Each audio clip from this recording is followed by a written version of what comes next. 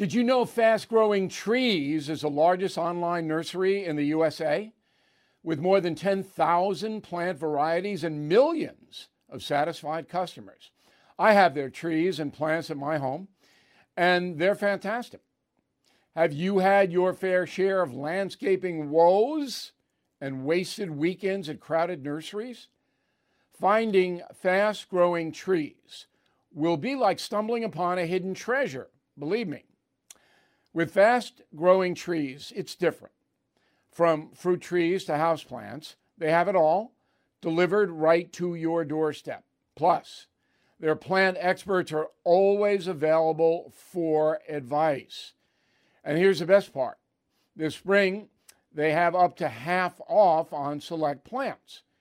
And my audience can get an extra 15% off by using promo code BILL at checkout. So please go to fastgrowingtrees.com, use promo code BILL at checkout.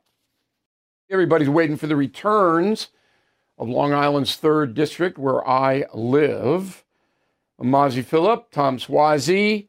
Now, it snowed. I got 3 inches on my driveway out here in the North Shore of Long Island.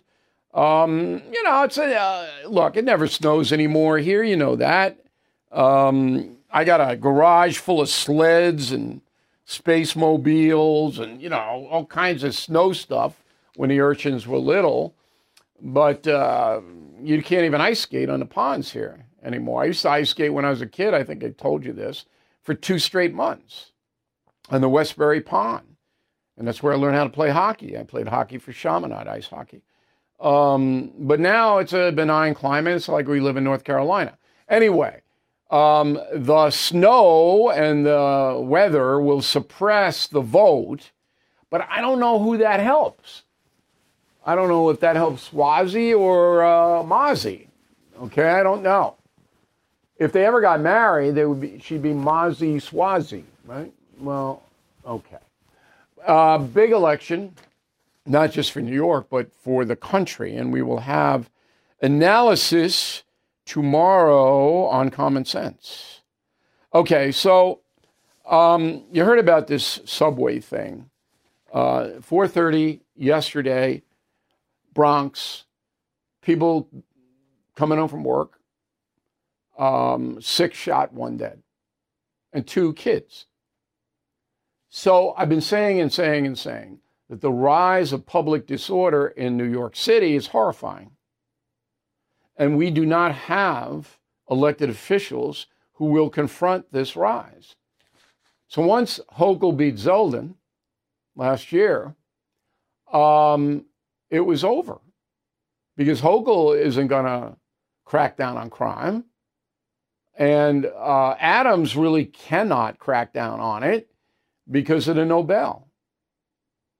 So these violent criminals, they punch you in the mouth, they attack police officers, and 2 hours later, they're right back out doing whatever they want to do. I estimate that a criminal in New York City can commit maybe 200 crimes, separate crimes, before being punished to any degree.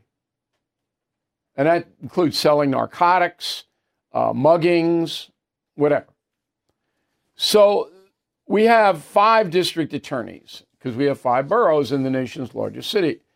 By far and away, Alvin Bragg gets the most heat because he's the Manhattan district attorney, and he doesn't want to prosecute criminals. But Darcel Clark in the Bronx is pretty much Alvin Bragg's twin. She didn't want to prosecute criminals. Melinda Katz in Queens, she doesn't go into that far left category for me. But Brooklyn does. All right, Michael McMahon, I mean, he's not doing anything to clean it up. Staten Island, I'm sorry, Michael McMahon is Staten Island.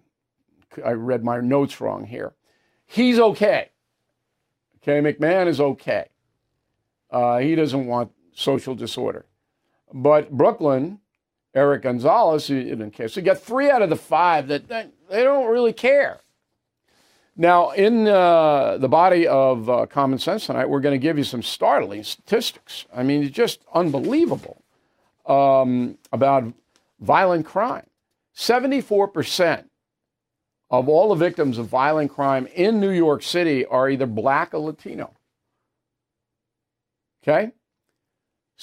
88% of criminals arrested for violent activity are black or Latino. 88%.